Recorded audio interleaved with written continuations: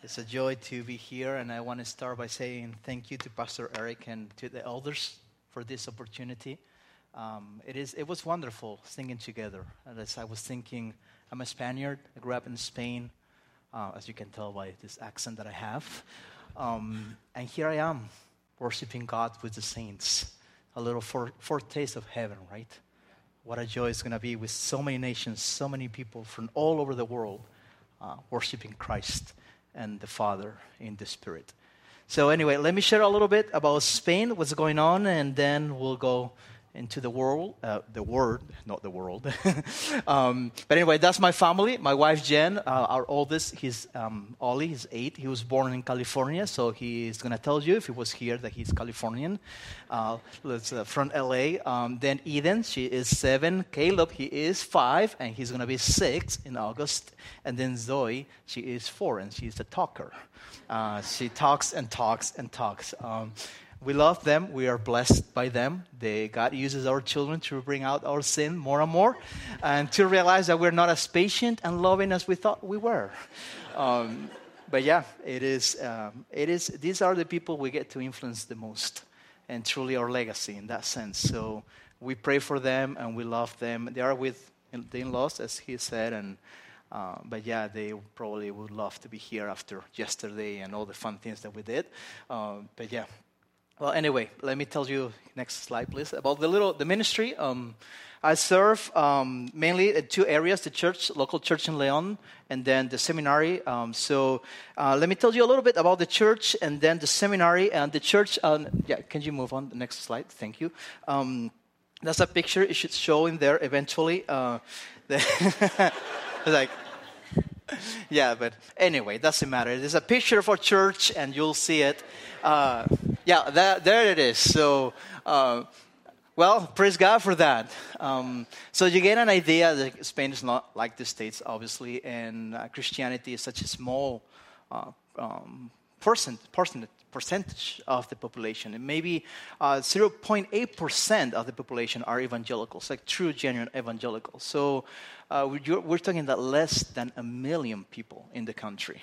That's a really small amount of people. But yeah, we are thankful for what God is doing in Leon. We are 4 hours away, more or less, from Madrid, which is the capital.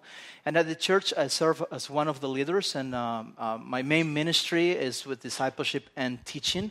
But I do whatever I'm asked to do. I wear many hats. And next picture, please. You'll see we serve in many different areas. Like I also play with the band. I also take care of the sound. I train our sound guys, and we have a very complicated system that took me hours to figure out. But thankfully now they do it. My wife sings also in the worship team, and we do whatever.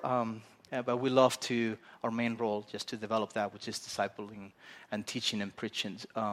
So we're thankful for the opportunity to be there. It is a privilege. Like next picture, please. You'll see our building, and the reason why I'm showing a picture of our building, this is a new building. It's a building that's in a property that the government gave us for free. No strings attached in that sense.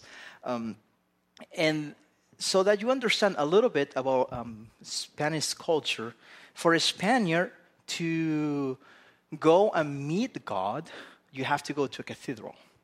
That's the mindset. Catholicism has been part of our culture for centuries. Since the year 711, Catholicism has become the official religion of the country. In fact, our country has become as such as a nation thanks to Catholicism. Before that, we were just a bunch of tribes like running all over the place, and one of the Visigoths kings united them through the banner of religion. So it is difficult to understand if you didn't grow up there, but to see how our identity as Spaniards is always linked to Catholicism. To such a degree, if you reject Catholicism, you are rejecting your national identity. You become a pariah kind of thing. So anyway, because of from the 1930s to the 1970s, we have a wonderful, please notice my sarcasm, dictator. We were persecuted as a church. We were not allowed to gather in public to preach the gospel. Some of our guys, like there is still a man in our church, an older man who's been in jail because of preaching the gospel, who's been stoned as well. And that's very recent. Like as he mentioned, democracy, it's the first constitution, it's for 1976. And true religious freedom, we didn't really experience that till 2000. So only 20 years ago. So churches, we hid in little basements. And for a Spaniard, that always kind of like meant a cult. Because we have that kind of like cathedral building look like, oh, they're a spiritual place, a divine place. Which, is just a building, right? A building doesn't really matter. But because in God's grace and generosity, we were able to have and build this building. And now we know God only saves. He's the one who brings the people, right? But even culturally speaking, at a human level, Spaniards are free to come in. For the first time in our history, they just walk in. They didn't do it before because we were in a basement. It was a cult. But now for them, that looks like a cathedral, which is not. But it looks like a modern cathedral. So they'll come in. I'm working in my office in the morning, staying there, and all of a sudden I see people just walking in. It's like, and they're like, can we see the building? I was like, yeah, sure. And as soon as you start giving them the tour, they always will ask, like, so what's the difference between this and Catholicism? It's like, oh, what a great question. So let me tell you about it. It's like, and you just give them the gospel. And they'll be like, yeah, sure, that's what you believe. It's like, no, but that's the truth. It doesn't matter, but it's the truth. But anyway, the point is like they walk in, and then even you're preaching sometimes, and you see how they just walk in to listen to the sermon. They're there standing in the back for 5 minutes, and they walk out. But even in those moments when you realize that they are visitors just from the area, just like whatever you're saying, you kind of change that, and you give the gospel and move on. But yeah, it is a great opportunity. We don't know how many God is going to save. We pray that He will save many, that this building will be filled and full with believers, not just attendees. We don't want bench warmers. We want people who love the Lord. But as a church, we are excited with different projects. So next slide, please. We just sent a year ago our dear family from our church, sent them out to plant a church in Santiago de Compostela. That's a city right in northern Spain where the Camino de Santiago, the James Way, I don't know if you heard about that, ends. The tradition will say, the Catholic tradition, which is not true, but they will say that the Apostle James died in Jerusalem and he was buried in a very heavy stone coffin. And somehow that coffin got to the Mediterranean Sea and floated through the entire Mediterranean Sea, then crossed the Gibraltar Gap, whatever it's called in English, where Africa and Spain meet, and then went over the Atlantic Ocean and somehow made it to the Cantabric Sea and then landed in Santiago de Compostela. So they built a cathedral in his honor, and he's buried there. That's what tradition will say. Leon, by the way, also claims to have the Holy Grail, and you see it exposed in a little place. So, I mean, it's just sad. It is really sad. But we sent them. There's just a little church with a few families, up to maybe 12 to 15 people. They went there faithfully preaching and discipling and trying to preach the gospel. We love them. We're excited for what they're doing, whether that group grows to be in the thousands or they're just 15 for the rest of their life. But he's a faithful man who will continue preaching and discipling, and that's what we want. Also, we are excited about salvation. We're seeing people coming to know the Lord as a Savior, and that's a wonderful thing.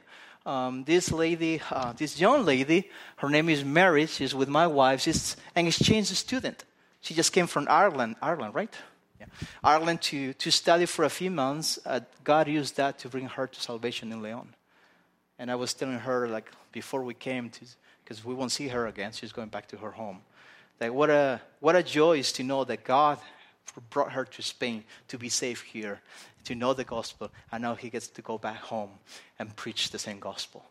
The couple on top, they're a dear family, and I have them there with their permission as an example of things that are happening and going on at our church, that people are moving like all over the country to just come and be part of our church. Which for us, I don't know if that's very common here, but for us that's very strange. Most people will move because of a job or college, but never because of trying to find a good, healthy, sound church. So they were 8 hours away in the south. They left their stuff there. They sold everything, and they came to be part of a church. They were saved through YouTube. They were listening to one of my sermons, preached online, and God saved them. And the first thing that they realized is like, we need to be in that church.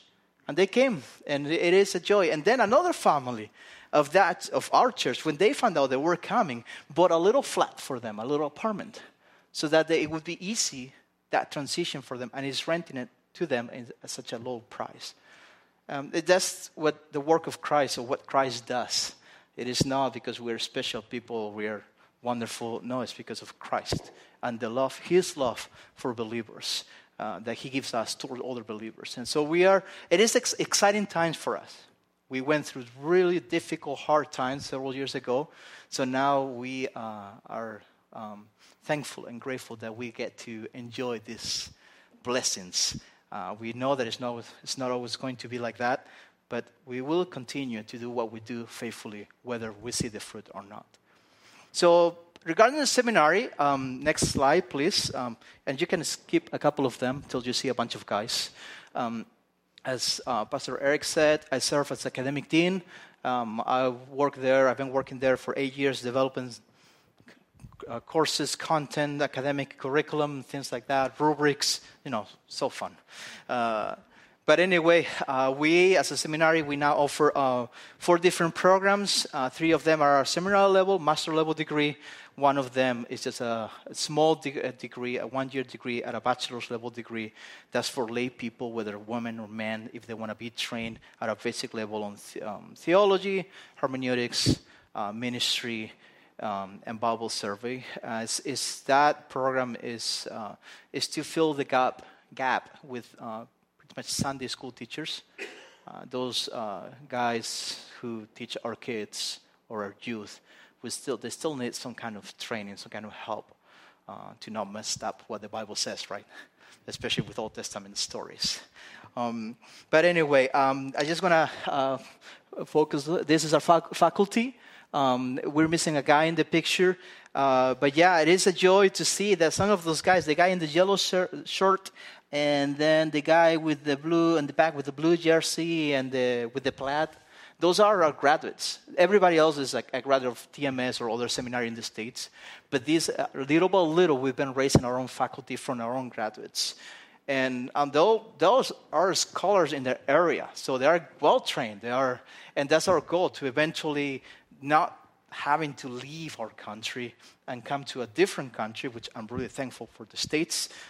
This country has given me my education, my wife, many things. But yeah, that shouldn't be the idea, right? It should be local training. So they are great guys. This guy here in the little pink color shirt is Gus Pidal. He's an American. He's been serving there for 11 years. And now the Lord has called them to return home. So they're here. I always joke around, and now we say that we call him Judas. He's a really good friend. That's why I can say this. But God really used him. So next picture, please. This picture represents all the churches among our graduates. So this, for us, it is overwhelming in a good sense to see this in Spain. It is just by God's grace. So we, at this moment, at a seminary level, we have 87 graduates. If we count the graduates of our certificate, we have almost 120 graduates. But all these graduates that represent these churches, most of them are pastors, elders, or preaching pretty much every week. So it is a joy. We have even graduates from Paris, Germany, Ecuador, that have come to be trained by us and then went back to their countries. We're working now. We've been working hard, and we still continue to work hard on developing an extension in Portugal, Lisbon. They're in that corner where you see those little 4 dots, because we have already 8 graduates from there that represent 4 churches, and they have invited us to come and establish a seminary there. So it's going to be a long-term goal. The goal is to be able to finish in 10 years, and we've been working towards it for the last 3 years already. So it's going to be a slow process, but we are thankful for that opportunity and excited to see what the Lord is going to do in the entire peninsula, not just Spain. So I just want to share with you the story of one guy, one of our graduates. Next picture, please. His name is Christian.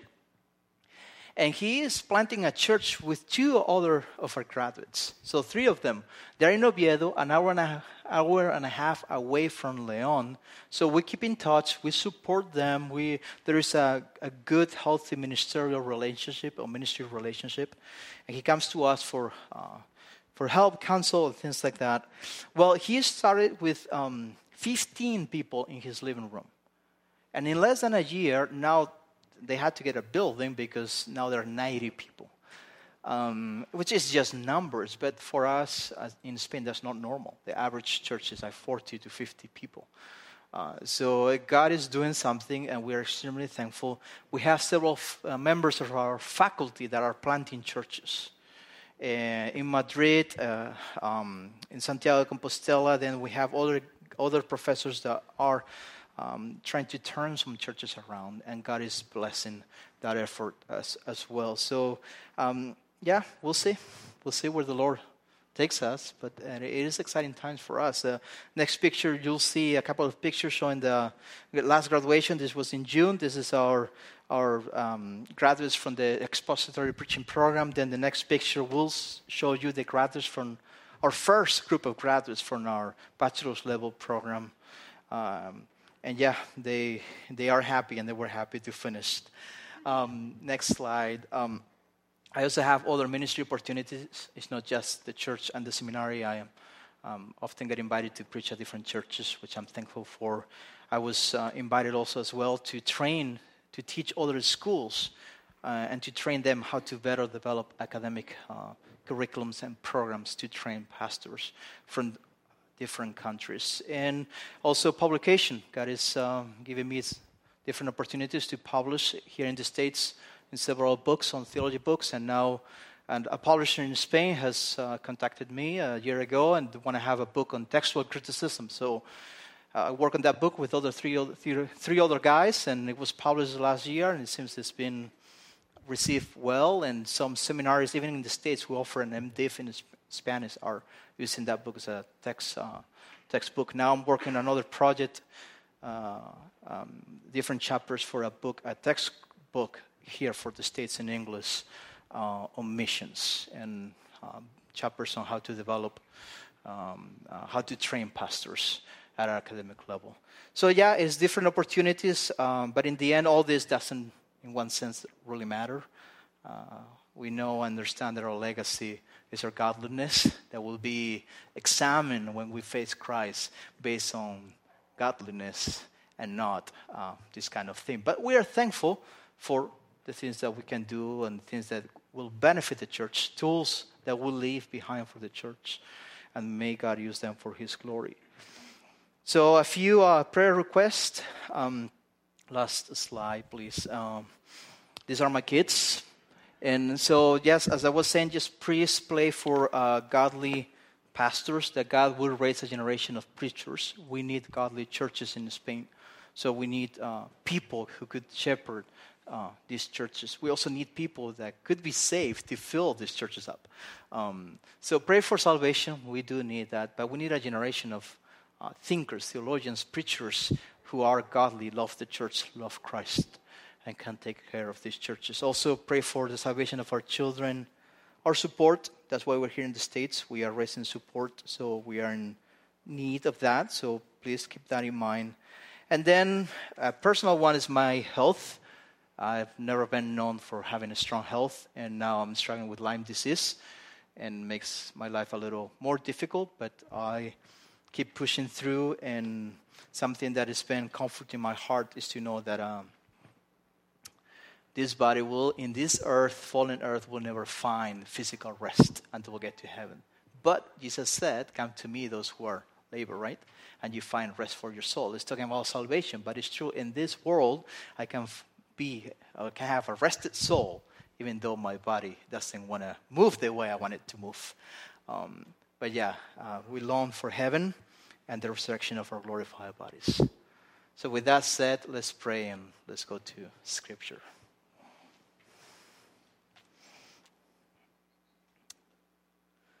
Our Heavenly Father, we marvel at what you have done. And I marvel at what you're doing here, and my brothers and sisters. And thank you for Christ who made possible this. Thank you that you have reconciled us with yourself through the work of your Son, but also that you have reconciled us with one another. That we can be from different countries, speak different languages, come from different backgrounds and cultures, and yet love you and long to be with you. And Father, I pray for this morning that you use your word to sanctify believers, but also to save unbelievers. That you help me in my limitations, that you would be glorified, that Christ would be exalted, and that you use this knowledge that we will acquire through your word to become love for you, a love that obeys you, and love for one another, and a love that will impact the world for your glory. In the name of Jesus, amen. May 22nd, 2020 has become a dreadful date for air travel in Pakistan. A plane carrying 99 passengers crashed into a residential area. After an exhaustive investigation, the conclusion was that the pilots were at fault, that the accident was caused by human negligence. During the long descent, when the plane was getting ready to land, the pilots released the landing gear. But for some strange reason, somehow, as soon as they were about to hit the ground, they just put it up again. And the plane just hit the runway, and that impact, damaged the engines, both engines of the plane. The pilots were able somehow to take flight again, to hopefully release the landing gear again, and eventually to make an emergency landing. But sadly, the damage that the engines sustained made them to stop. So that plane crashed into a nearby building, killing 97 people. After listening to the black box, the authorities said that the pilots were the problem of the situation. And what was happening is that they were distracted. They were not paying attention because they were having a heated argument about COVID-19. One of the pilots thought that it was a hoax, while the other pilot had already buried several family members who had died of this virus. So you can imagine the situation. That aircraft cockpit became kind of like a boxing ring. On one corner, you have one pilot wearing blue gloves. On the other corner, another pilot wearing red gloves. And they were fighting one another. And that fight became such a distraction that they didn't realize they didn't have the landing gears ready to land. They forgot their true priority, which was to land the plane. The consequences of that distraction, the consequences of that mistake were catastrophic. As believers, we could also face the same danger. There are times in our life when we are distracted, and when we make what is secondary a primary thing. We focus our attention on something that doesn't really matter. And this is a very real and common danger for us. But we cannot let that lead us into thinking that God is going to make the same mistake. That somehow he also gets distracted. That somehow he will get his priorities confused. If something is a priority for God, he will bring it to completion. He will get it done. And that's great news for us. Because we can be certain that God will fulfill all of his priorities for our life as believers. And the passage that we're going to be studying this morning is going to show us two of these priorities. Priorities that he has for his people. And if they are his priorities, we can be certain of this, that he will get them done. That they will be a reality in us. And I'm talking about John 17, verses 11 through 19. So before we continue, let's read these verses. John 17, chapter 17, verses 11 through 19. And notice what Jesus is praying to his Father. He's saying, I am no longer in the world, but they are in the world. And I am coming to you, Holy Father. Keep them in your name, which you have given me, that they may be one, even as we are one. While I was with them, I kept them in your name, which you have given me. I have guarded them, and not one of them has been lost, except the son of destruction, that the scripture might be fulfilled. But now I am coming to you, and these things I speak in the world, that they may have my joy fulfilled in themselves. I have given them your word, and the world has hated them, because they are not of the world, just as I am not of the world. I do not ask that you take them out of the world, but that you keep them from the evil one. They are not of the world, just as I am not of the world. Sanctify them in the truth. Your word is truth. As you sent me into the world, so I have sent them into the world. And for their sake I consecrate myself, that they also may be sanctified in truth. In this passage, we learn two priorities that Christ has for our life. And the first priority we're going to study in verses 11 through 16 is our protection. His priority is our protection. The second priority in verses 17 through 19 is our sanctification. Simple. Our protection and our sanctification. And obviously, if these are his priorities, they should also be ours. But the important thing that I would like for you to keep in mind is that these are the priorities that Jesus has, and he is entrusting to his Father. The main goal of these verses is not to call us to protect our faith or to grow in holiness, both which are biblical and very needed. But in this specific case, Jesus is asking to his Father to place himself in a position in which he becomes responsible for carrying out these priorities in us. I hope you see the difference, right? Because our protection and sanctification do not rest on effort.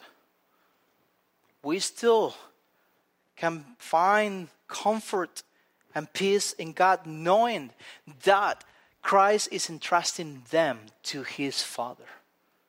That the one who said, wherever I ask my Father, he will give to me, is now asking his Father, you keep them, protect them, you sanctify them. If we are saved, it will be impossible for Satan to snatch us from the hand of the Father. Even if it was possible for us to deny Christ 3 times as Peter did.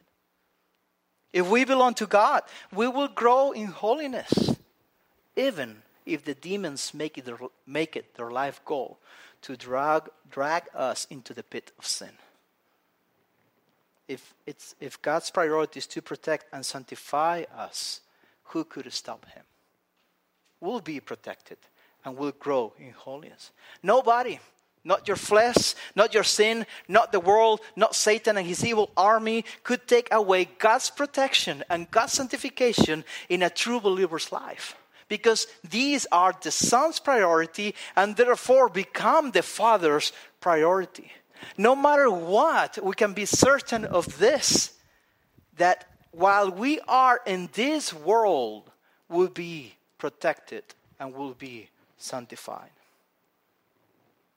This should be reason enough to rejoice, but especially to persevere faithful to Christ till the end.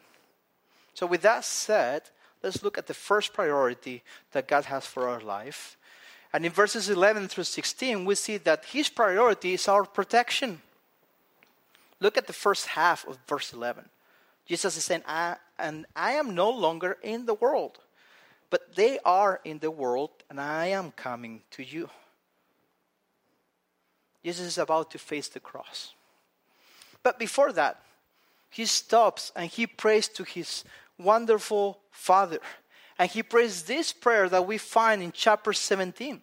And the first thing that he does is that he prays for himself. And he's requesting the Father that he will glorify him through his death, resurrection, and ascension. But once he gets that out of the way, he prays for his disciples. He knows that he is a moment away from the cross. That's why he's saying, I'm no longer in the world. Not because he already left. He was there in front of his disciples praying for them. But because he had crossed the point of no return. There was no turning back for him. He had his eyes set on Golgotha, on the cross. And nothing was going to change his mind. And this path was there, laid out for Christ, but not for his disciples. Christ, Jesus, was going to leave the world through the cross and return to the Father. But his followers were going to stay behind in the world. It almost seems at a human level that they were going to be left alone and without protection from the world. So how does Jesus solve this problem? Well, he prays. And he prays to his Father. And he asks him to protect them. Second half of verse 11 says, Holy Father, keep them. It's interesting that Jesus is not asking his disciples to protect themselves. He's not telling them hide until things like calm down. He also doesn't plead to the government to create laws that should grant the church religious freedom. Instead, what he does is that he lifts his eyes to the sky. And he looks at his Father who's sitting on the throne of thrones. And he says, You, Holy Father, you keep them. And that title, Holy Father, should jump off the page of the Scripture. It stands out by itself. It's a unique combination. Those two words, Father and Holy together, don't appear again in the Scripture. And Jesus is using that name, that title, because he wants his disciples to know this. If God is Father and he is holy, then he is the perfect Father. Which is really important to understand. Because Jesus is basing our protection on this attribute of God, on the fact that he is the perfect Father. And this is why he is saying, you keep them in your name. In other words, Jesus is praying, protect them according to your holy, perfect nature and role as the sinless Father who you are. And since he is that kind of Father, he always does what is best for his children. Because he loves them without sin. He loves us without selfishness. He loves us without flaw. So Jesus knew that there was no better person to whom he could entrust our protection than to the Holy Father, the perfect Father. Several years ago, we lived in an 8-story building. And one afternoon, I was playing with one of my sons, and accidentally he got locked into his bathroom. And when my son noticed that he couldn't open the door, he began yelling, Daddy, Daddy, and started crying. So at first, I tried to take the lock apart to see if I could get in. But the latch bolt somehow came out of place and was stuck in the door frame, or the frame door. And there was no way I could dismantle that from the outside. So at that time, Oliver, who was only 2 years old, or almost 2 years old, he began crying louder and louder, and he got more nervous. And that cry somehow changed. It went from confusion to fear. He was now scared. He was terrified. So I just tried busting the door down, like in the movies. It's like, and I realized that it hurts. And I did nothing to the door. So it was going to be much harder than in the movies. So I decided, okay, I can't. So I'm going to go to the next room, step out of the window, which was 3 stories high, grab onto the bricks of the wall, and climb like a Spider-Man to Oliver's room and get in through his window. I could have fallen and killed myself. But I didn't even think about it, which probably I should have, but I didn't. I didn't even think how we both now were going to get out of that room. But my son was desperate. My only desire was to protect him, to be there, to comfort him. Because, why? Because I am his father and I love him. If we, who are sinners and far from being perfect parents, are willing to climb out of the window of a third-story apartment to protect our children, how much more willing will God be? How much more? Because He is the Holy Father, the perfect Father. What encouragement, right? To know that our protection is entrusted to the one who will always do it according to His holy character. He doesn't have a double agenda. He's not double-minded. He's not using us for His evil purposes. He's loving us in the midst of the hardest of our circumstances, in such a way that we can rest assured that whatever happens, whether it's hard or easy, whether it's painful or pleasant, whether it's a trial or a blessing, He is protecting us. When we are doubting, when our faith is weak, He is protecting us. When the world hates us, He still protects us. When Satan himself wants to destroy us, He is protecting us. And Christ isn't just asking the Father to keep us for no reason at all. He has a purpose in mind, a specific purpose, which is that we would be one as they are one. The end of verse 11 says, Holy Father, keep them, and this is the goal, that they may be one, even as we are one. And this is the same unity that there is between the Father and the Son. Nevertheless, this verse, in this specific moment, is not talking about what is called ontological unity. Later in verses 21 and 22, Christ will talk about this kind of unity. But right now, He's not asking the Father that we would put His character on display. That we, as partakers of the divine nature, will also show His holiness and godliness and patience and whatever attribute we can communicate that is from God. Instead, this verse is referring to how the Son and the Father, united as one, sought to accomplish the same mission, which was to reveal God. In verses 4 through 6 of this chapter, Jesus claims that He did not come to this world with a different plan than the Father's. That He came to do what the Father asked Him to do. That His words were so specific and so attached to the Father's mission that He only said whatever the Father wanted Him to say. He only did what the Father wanted Him to do. The Father sent His Son to accomplish the Father's work and to speak the Father's word. In other words, the Father sent the Son to reveal the Father. And the Son came willingly to reveal the Father. They both were united with the same goal, to make God known. Likewise, He's praying the same thing for us, that we are one. One with the same mission.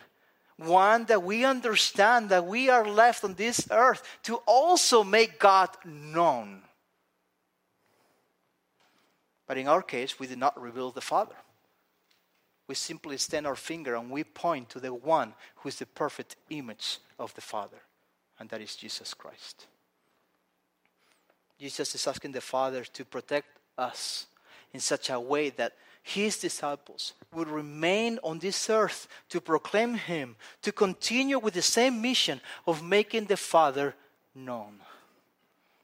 A commentator explains this as follows, and I quote. He says, "The disciples are not in this world to do their work, nor to develop their own doctrine. Instead, they all should, without hesitation, do the work of God."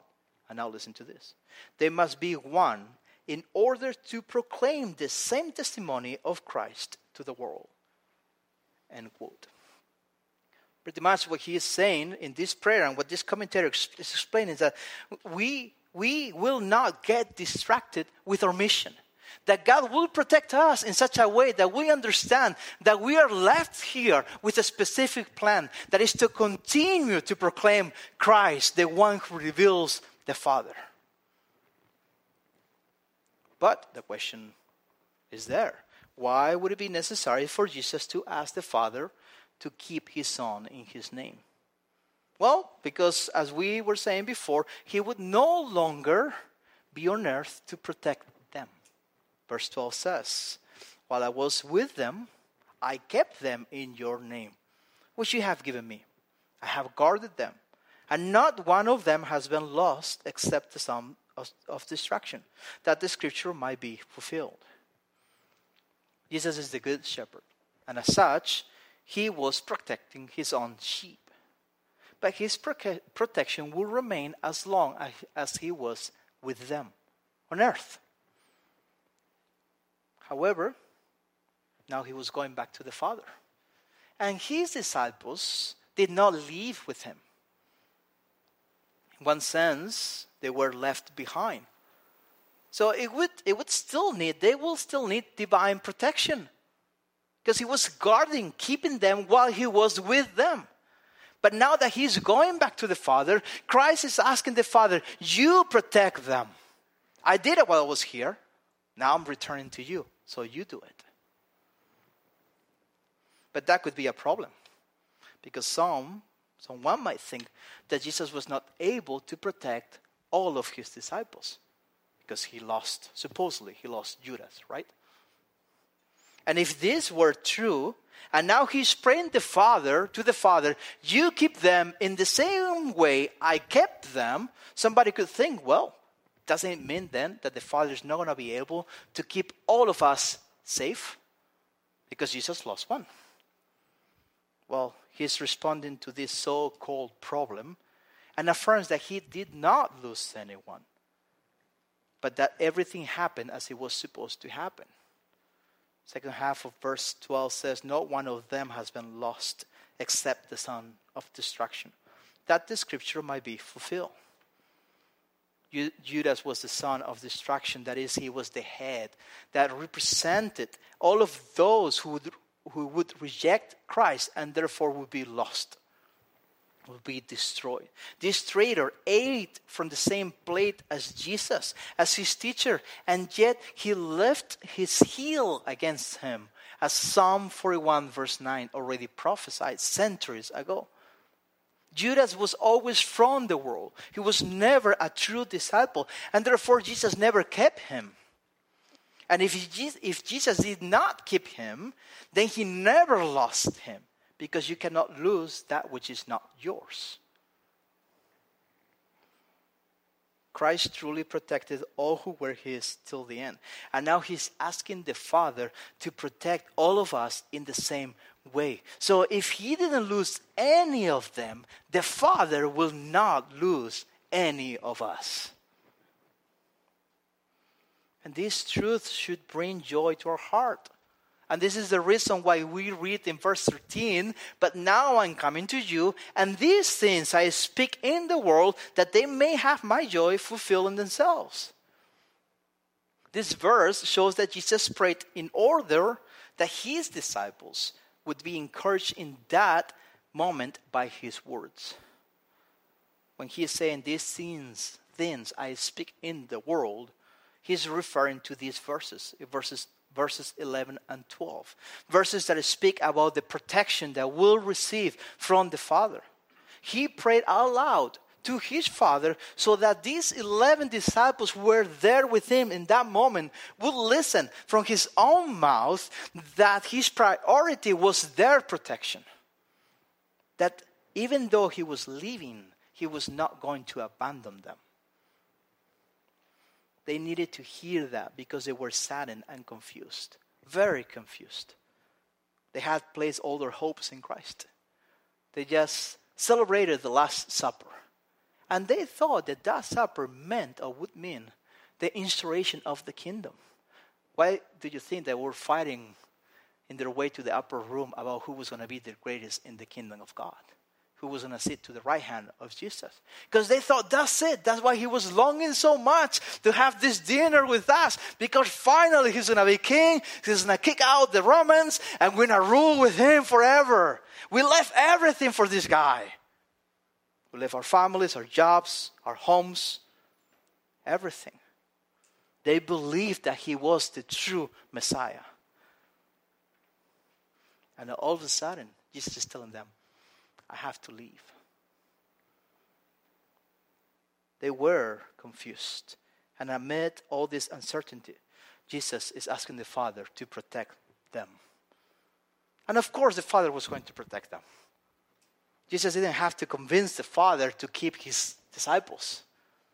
But he prayed in that way so that he could convince his disciples that the Father will keep them. When these men heard these words, they should have rejoiced. And this is why Jesus ends this verse by saying, these things I speak in the world that they may have my joy fulfilled in themselves. This joy is not a temporary happiness. It is the joy of Christ. It is the peace of mind and the contentment of the soul that only Jesus brings and produces, that he only gives. And he doesn't give it in part, but in full. If his priority is my protection, and that's why he's asking the Father to protect me, then I should trust that no matter what happens in this world, God will keep me till the end. And these are not empty words, because the world in which he left us to give testimony of him is a hostile world. Verse 14, notice what he says.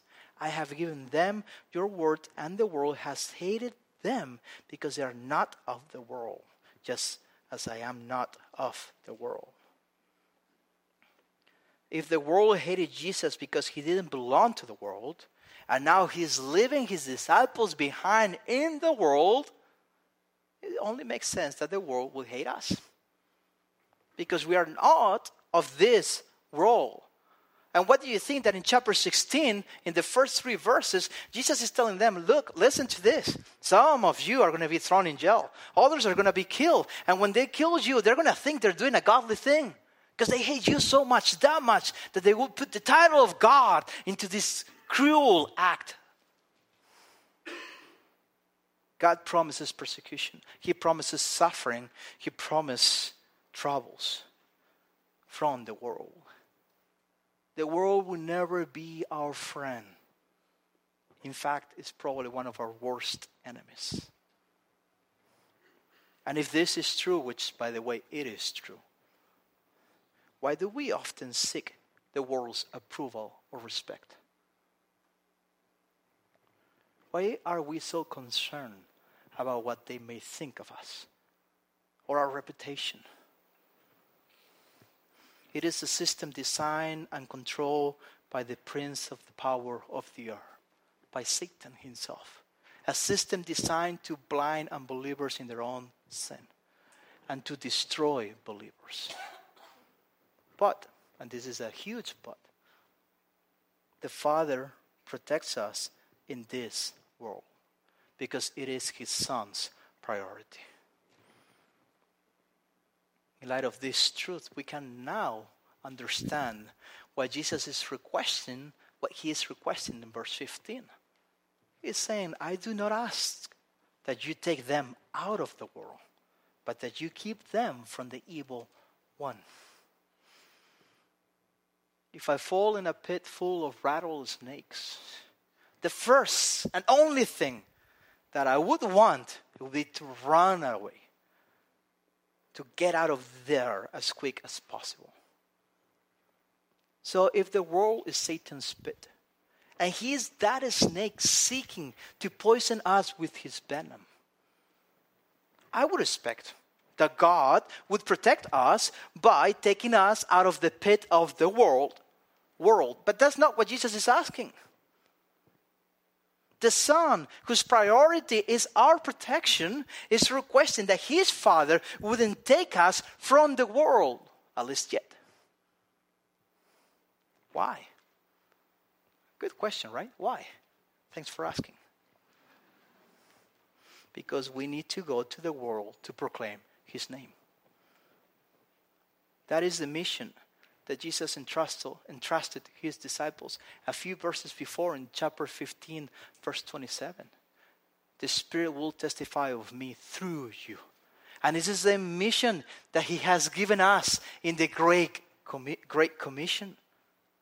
But how can we preach Christ if we are not in the world? How can we proclaim him if we isolate ourselves from the world? How can we fulfill our mission if we do not spend time with unbelievers? Or we do not have friends who are not Christians? To separate us from the world would fully contradict the purpose for which Christ has left us in the world.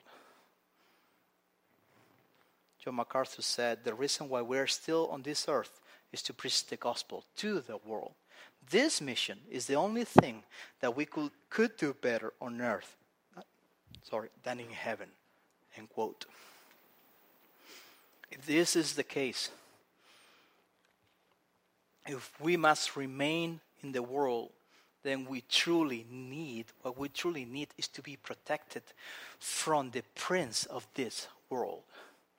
And that's why Jesus said, I ask, verse 15, I ask that you keep them from the evil one. Jesus is asking the Father to protect us from Satan himself.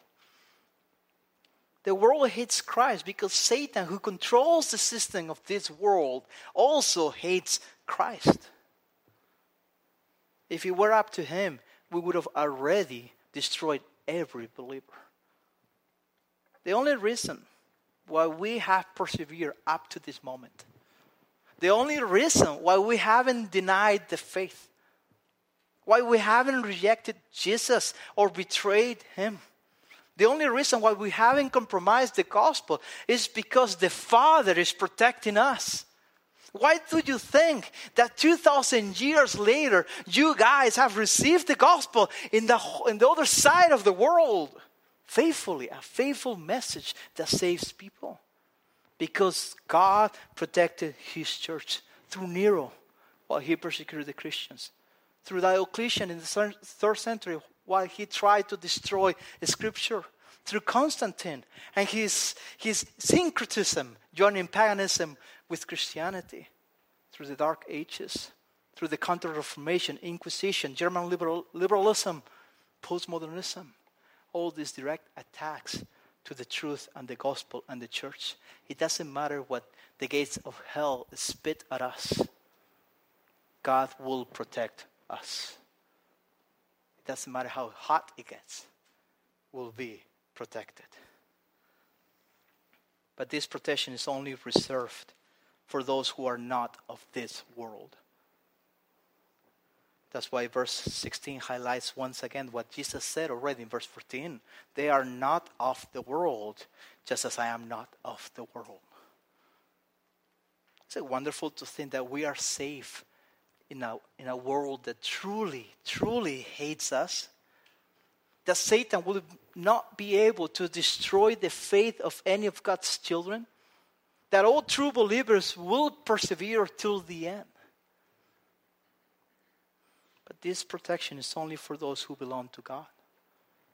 If you have not received Christ, if you have not trusted in his death for the forgiveness of sins, and in his resurrection for your justification, and have turned your back away from sin and love him, you still are of the world.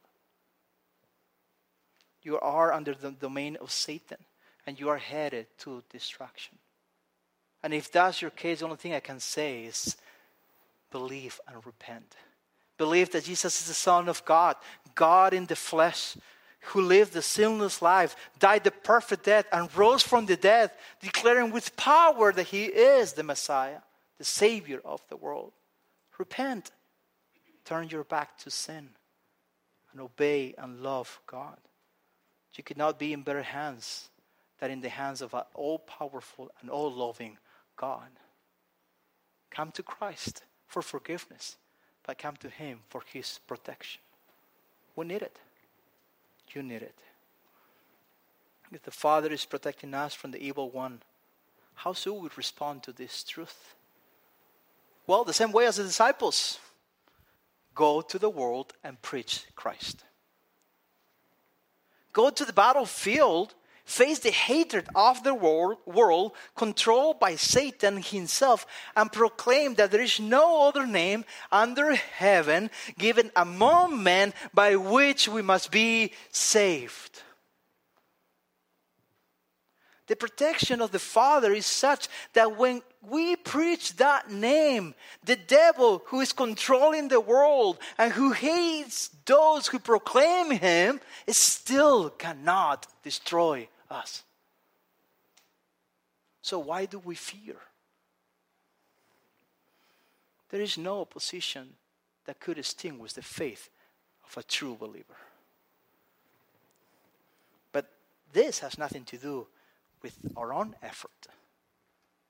It is all thanks to the Father who is keeping us, because it's the priority of God the Son. This passage continues, and in verse 17 through 19, we find a second priority, which is our sanctification. Let's read these verses 17 through 19. Sanctify them in the truth. Your word is truth. As you sent me into the world, so I have sent them into the world. And for their sake I consecrate myself, that they also may be sanctified in truth.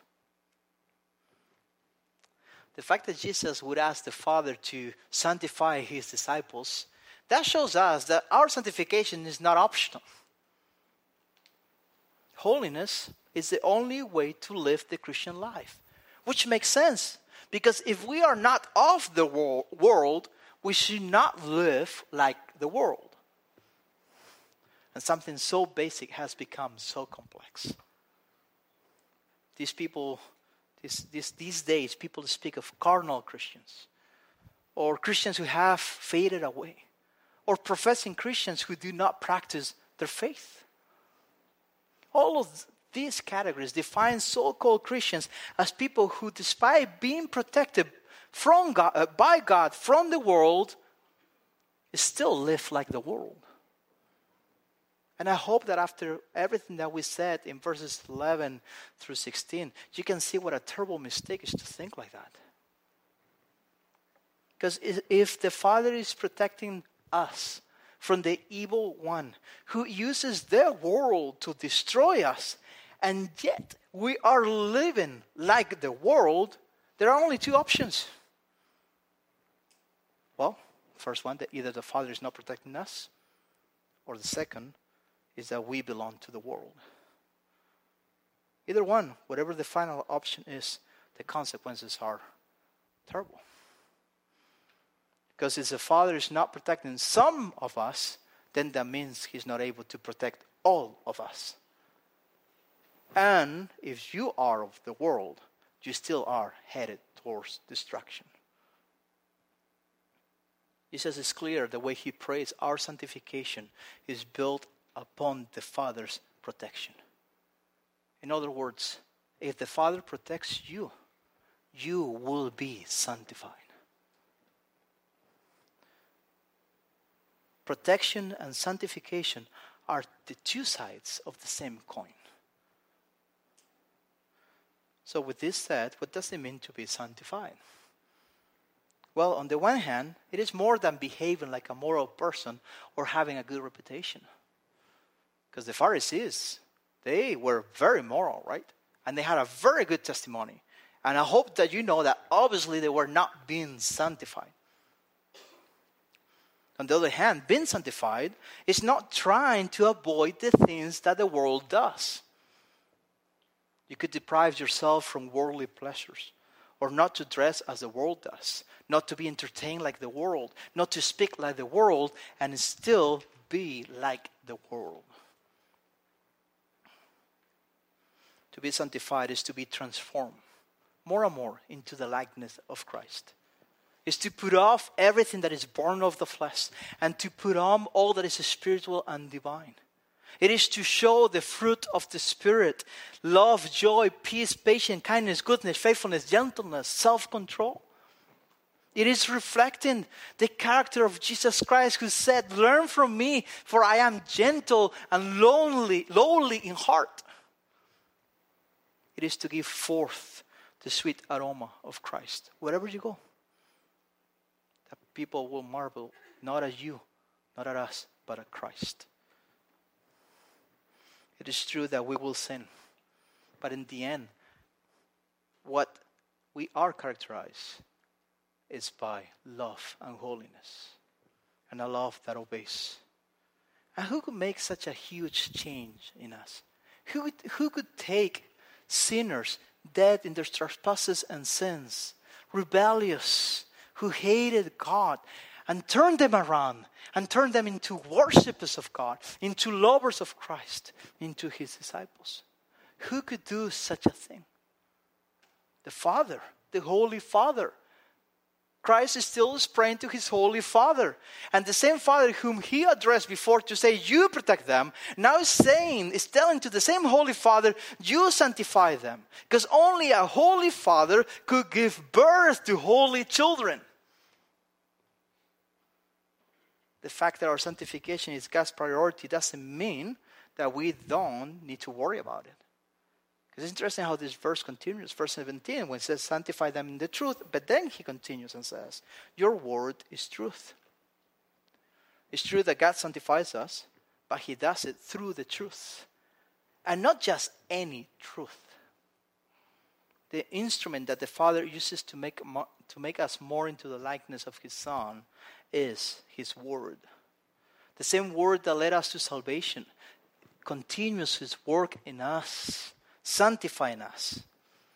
However, this word doesn't work in us as if by magic. To have a Bible in your home doesn't sanctify you. To carry your Bible to church doesn't sanctify you. You must know it. You need to study it. You need to memorize it. You need to understand it and obey it. You need to read it in such a way that your desire is to know God as you read it. So that in this way, and only this way, the Father will sanctify you. It's His work. It's His doing. But if we don't put the effort to have the Word dwell richly in our hearts, we will be weak believers. Jesus has been clear, nothing other than Scripture will sanctify us. So let's be careful not to fall into the mistake of thinking that somehow the wisdom of man is able to make us more like God. As Spurgeon said, "Brethren, this Bible is enough. Truth is neither your opinion nor mine, your message nor mine. That which sanctifies man is not only truth, but is the particular truth which is revealed in God's word. Thy word is truth." End quote. Why is our sanctification a priority for Christ? Well, the passage answers and gives us two reasons. First, because He sends us into the world, and second, because He went to the cross to sanctify us. Look at verses 18 and 19. "As you sent me into the world, so I have sent them into the world. And for their sake I consecrate myself, that they also may be sanctified in truth." Remember what we were saying in the beginning. The reason why the disciples didn't ascend with Jesus when He went to heaven and stayed in this world is because He sent them to preach the gospel to all nations. And as the Father sent His Son to reveal Him, now the Son is sending His disciples to proclaim Him. And this is why our sanctification is so important, because when we preach Christ, we represent Christ. Our life should match our message. Jesus does not separate the proclamation of the gospel with the practice of the gospel. If God is the Holy Father, only His holy children could give testimony of the Holy Son.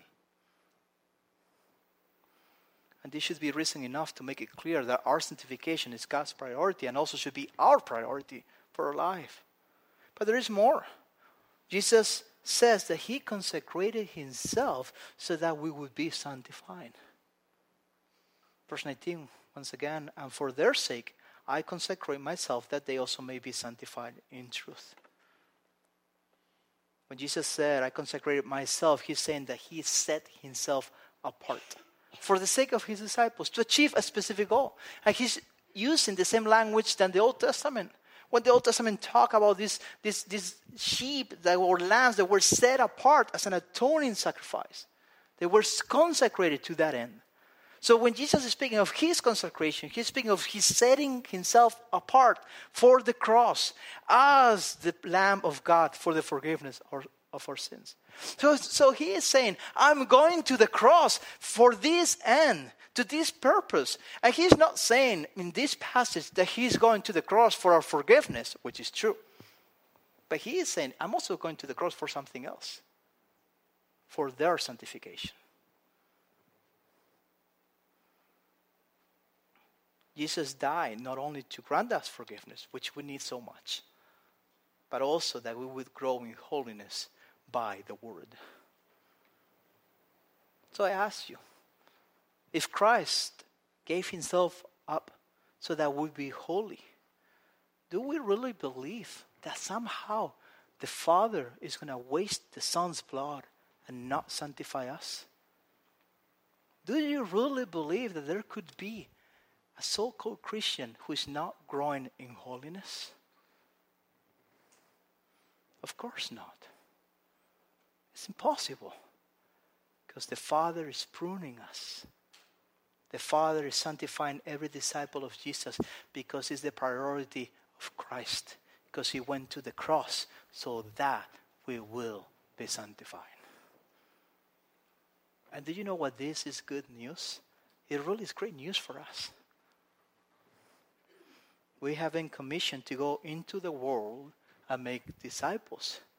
But for that to happen, we must dip our toes into the ocean of the world. We need to establish relationships with people from the world. Work with unbelievers.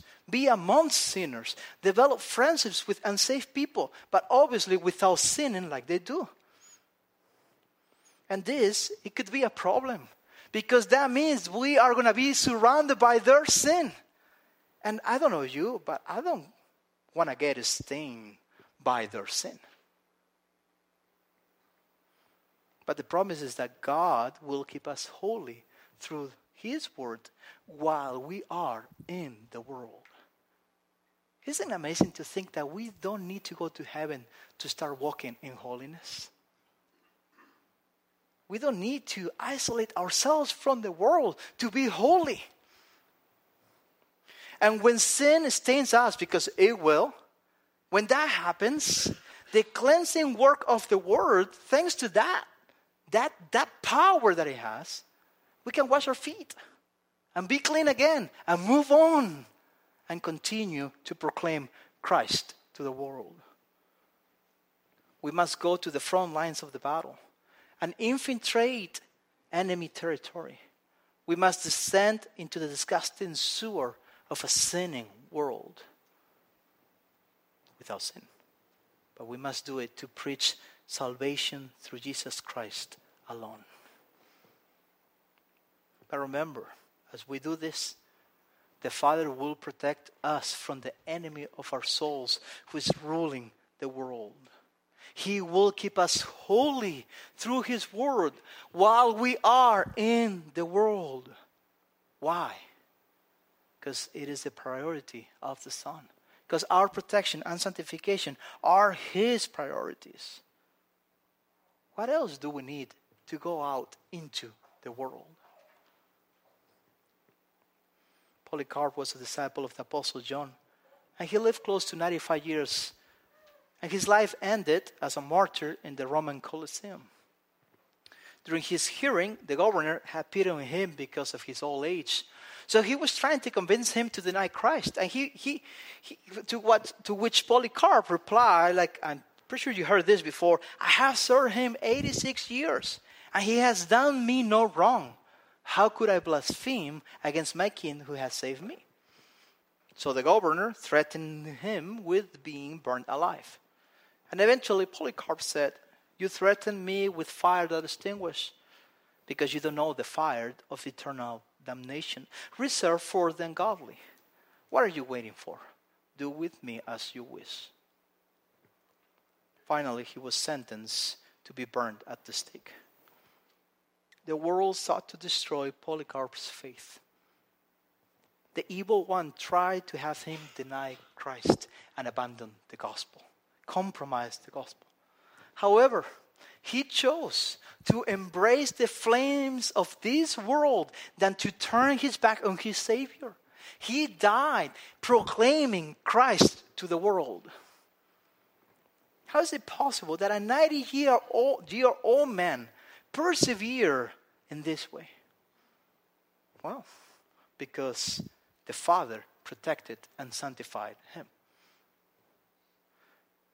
Though the evil one hates us and seeks to destroy our faith, he cannot snatch us from the hand of God. Though the world tries to stain us with sin, it will not be able to stop God's sanctifying work in us.